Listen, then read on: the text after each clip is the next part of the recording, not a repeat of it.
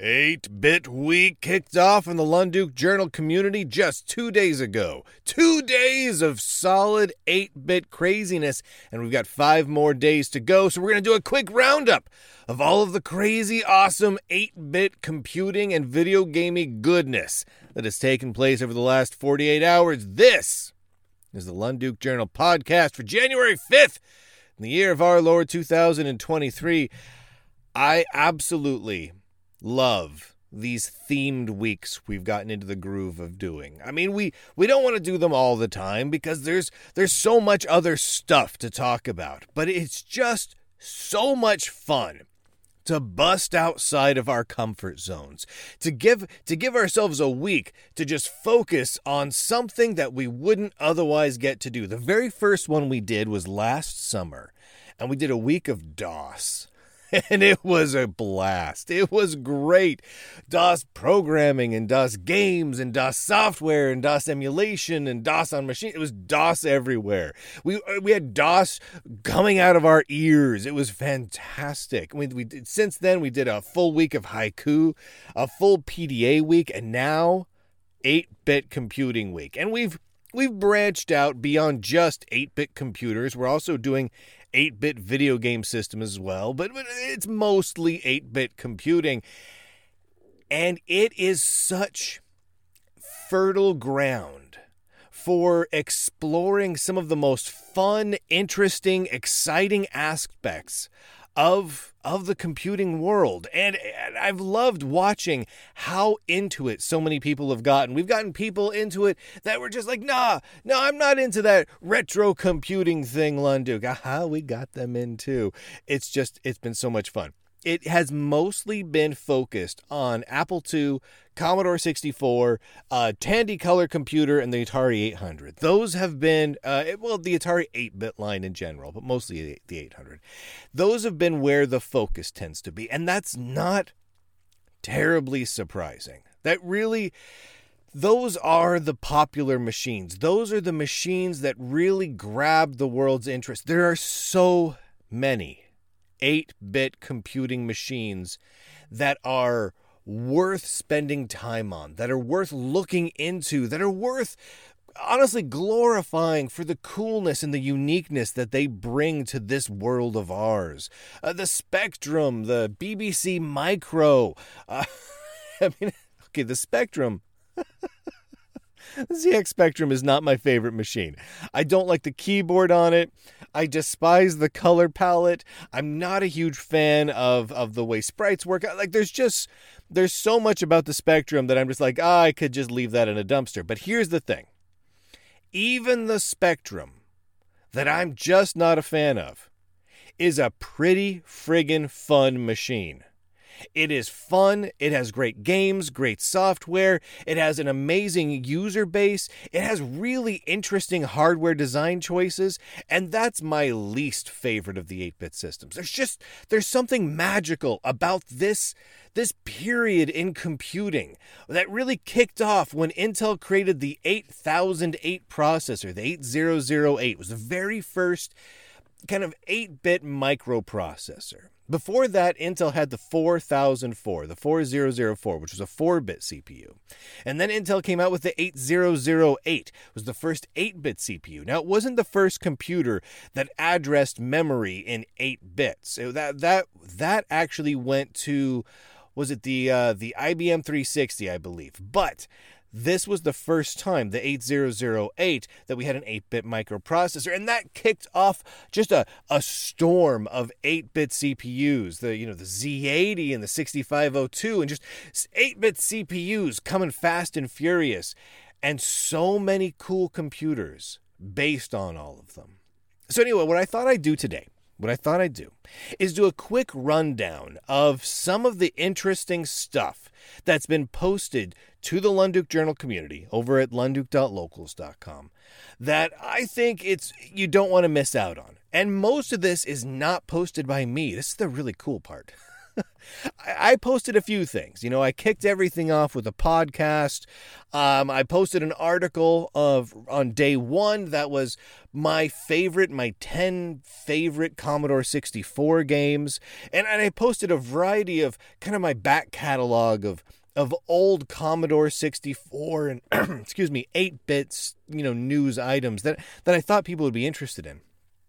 But most of this is people exploring their past and reminiscing, people doing hardware projects, people exploring a new 8-bit computer system that they never really explored before. It's so much fun to watch people do that and to go along for the ride with them. And I got to give credit to the community because they have done a truly phenomenal job of detailing what they're looking at and what they're tinkering with and posting pictures and screenshots and video clips. It's been just a blast. So go to the post for this podcast, and there is a huge list there of all the different posts that have been made. And this 8-bit week that we're doing is by far the most successful launch of a themed week we've done to date.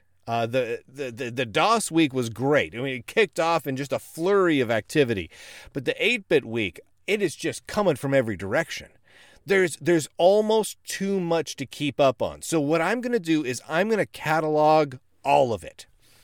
So that way, even if you can't get through all of it now, you have a place to come back to and kind of just weed through all the stuff that really interests you. You can read it all, you can watch it all and look at it all, you can comment on all of it, or you can just cherry pick the stuff that really interests you. However you want to do it, it's totally fine. If you haven't gotten involved yet, there's still 5 days left, a little more than 5 days to get involved. Going over to lunduke.locals.com, create an account there if you don't have one.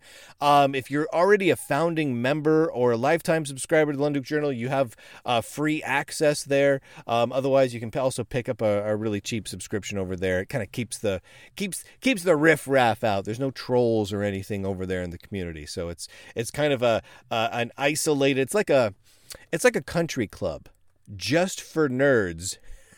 And this week we're talking about 8-bit computer systems. It's fantastic. It's the best country club ever made.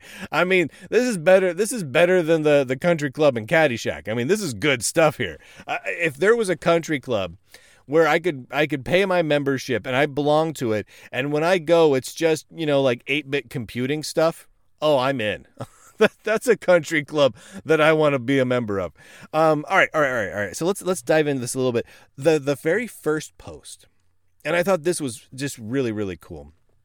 The very first post that was not by me, for 8-bit week, was one of an 8-bit breadboard do-it-yourself computer kit, which I think is just the coolest project. I was looking through that, and I'm like, man, that would be so cool to do with my kids. Like my oldest kid, I think would get a blast out of putting together this little 8-bit breadboard system. Now, in the end, you don't have like this massive, powerful, Tandy Coco or Commodore 64 powered computer system. You have a very, very minimally powerful system, but it's still your own 8-bit computer system, all breadboarded out, and it's a big project, but it looks really cool. I'm really tempted to do something like that. I really am. I just want to try it. I've got to try it. Then the second post, and I thought this was great because this kind of juxtaposed what I was expecting this week. The first one was was a hardware project about breadboarding an 8-bit computer, and the second one was reminiscing about an 8-bit video game. And I think that's beautiful. This one, in this case, it was Darius. And if you don't know Darius is a side-scrolling shooter, a lot like R-Type or Gradius or those sorts of games, except Darius is underwater, and a great game. Great game. Truly fantastic. One of the best side-scrolling shooters that's out there. If I wouldn't put it as my number one in that genre, but if I made a top 10 list, it would definitely make the top 10 list. It's fantastic.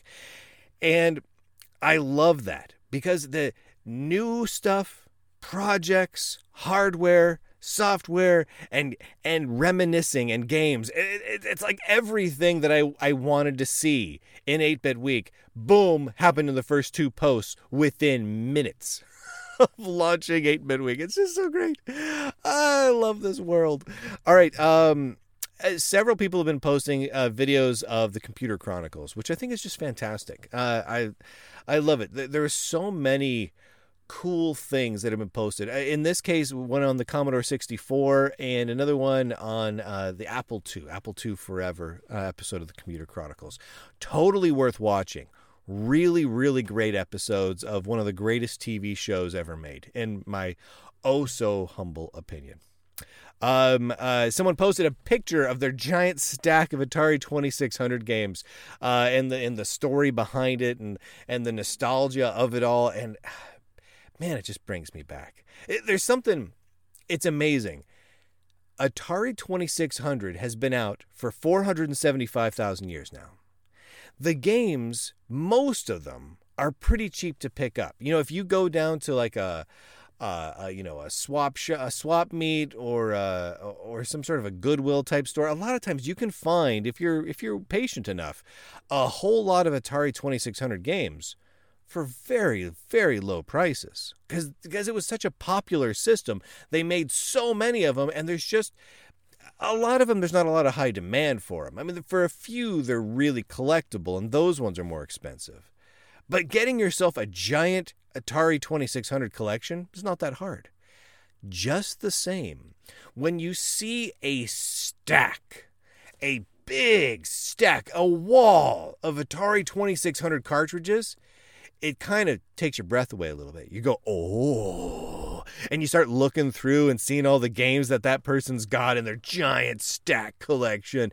And it's impressive. It's beautiful. It's just fantastic. It reminds me of, do you guys remember the movie The Wizard, or The Wiz, from the Fred Savage movie, where he and his little brother go on the road and they're kind of hitchhiking across. They kind of ran away from home and are hitchhiking to California to play in a Nintendo video game tournament. And on the way, they run across this guy, this other kid that's going to be in the tournament, right? And he's kind of their arch nemesis by the end. And they go play games at his place, right? And that kid's got like the Power Glove, the NES Power Glove, and he puts it on. Which, of course, anyone who's ever used the Power Glove knows that's not a great way to play video games. It's cool, but it's not great for playing games, like, actually. But then, and the kid goes something. What was the exact phrase? I love the Power Glove. It's so bad. Such an awesome early 90s thing to do. Anyway, but then what really stuck in my mind when I watched this when I was a kid was at one point the camera zooms in and the guy's like, here's my game collection. You can choose which game you want to challenge me to. And he opens up this little flip top case that held maybe 10 to 15 NES cartridges. And he opened it up and it was full of the NES cartridges. And like, I don't remember if they had the actual sound effect or not, or if it was just in my mind, but I distinctly remember like it was it was like the angel choir from above is serenading this box of NES cartridges. There's something, and it wasn't like it was a billion of them either, but when you see a big stack of cartridges, it makes all legitimate nerds, especially nerds that were around in the 80s and whatnot, just stop for a minute and go, oh. Anyway, so I love that. If anyone else feels like posting the pictures of their stacks of cartridges, please do, because it makes me smile every single time. The Apple IIe restoration project. I gotta recommend that you guys check this out if you get a chance. MG Addict has been posting this, and I included a couple pictures inside the post, inside this Roundup post, but he has a bunch more pictures over on Locals, over on lunduke.locals.com. I linked to all of his posts for it. He got this old Apple IIe that was just dirty, right?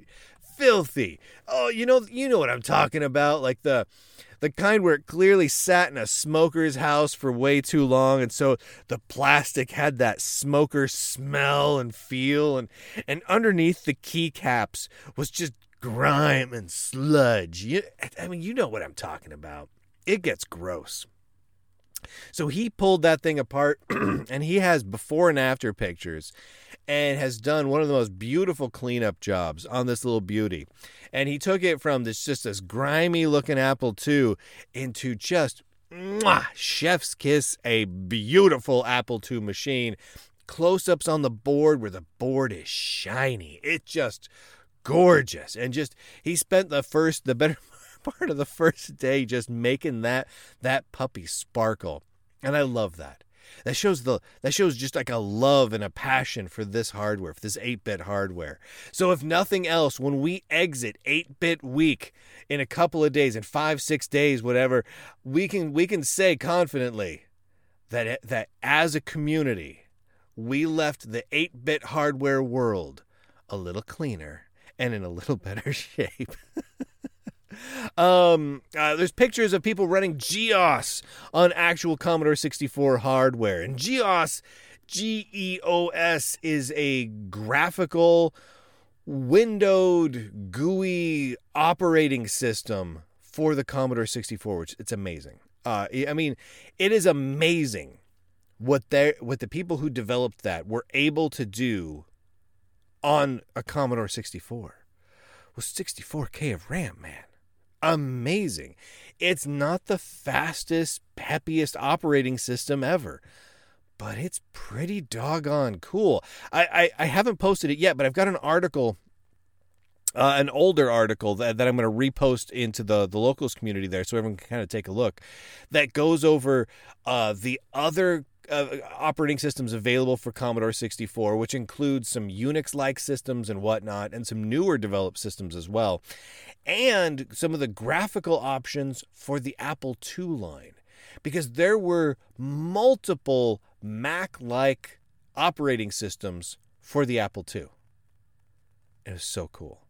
It surprisingly capable, surprisingly usable even nowadays. It is amazing. It is amazing to me what truly dedicated, passionate developers can do with 8-bit hardware, with extraordinarily, by today's standards, limited amounts of RAM. Just amazing. Just absolutely amazing. Going down, so yeah, I posted my Commodore 64 games list, which I think a lot of people disagreed with, but then a lot of people also agreed with it. It's all subjective. It's my list of games that I love. And then lots of pictures and videos and whatnot of playing various games on the Atari 800. Lots of people delving into learning BASIC and posting some of the books where you type in basic code into these 8-bit computer systems like we all did back then. It was amazing. Turbo Rascal, which is a Pascal compiler and IDE that can compile down to, darn it, like almost all of the 8-bit systems. It's absolutely amazing. It's worth checking all that out. Someone, I don't have it in front of me here, but someone posted about the Tandy Color Computer 3 emulator that's available. And the reason I mentioned that is because the Coco 3, the Tandy Color Computer 3, is arguably the most powerful, beefiest 8-bit computer of that era. Right? It was a really special thing.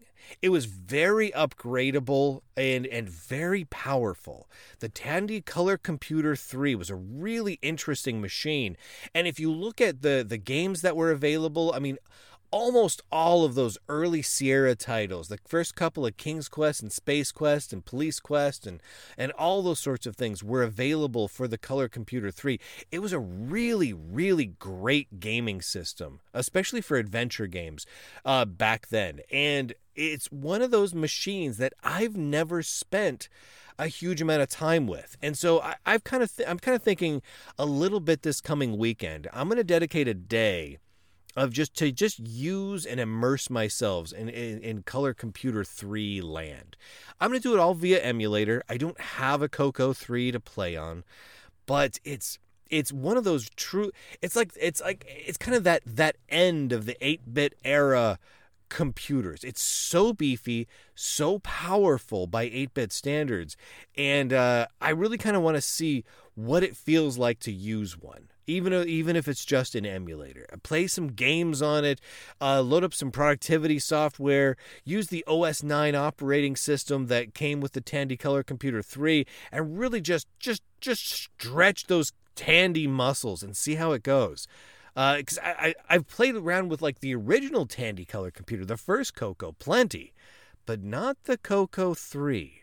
And so I'm really interested to see what my takeaway is on that one. It's a really fascinating machine. It might deserve a full historical write-up. I might have to do that as 8-Bit Week goes on, because it's a truly unique and interesting machine. Anyway, I just want to put that out there.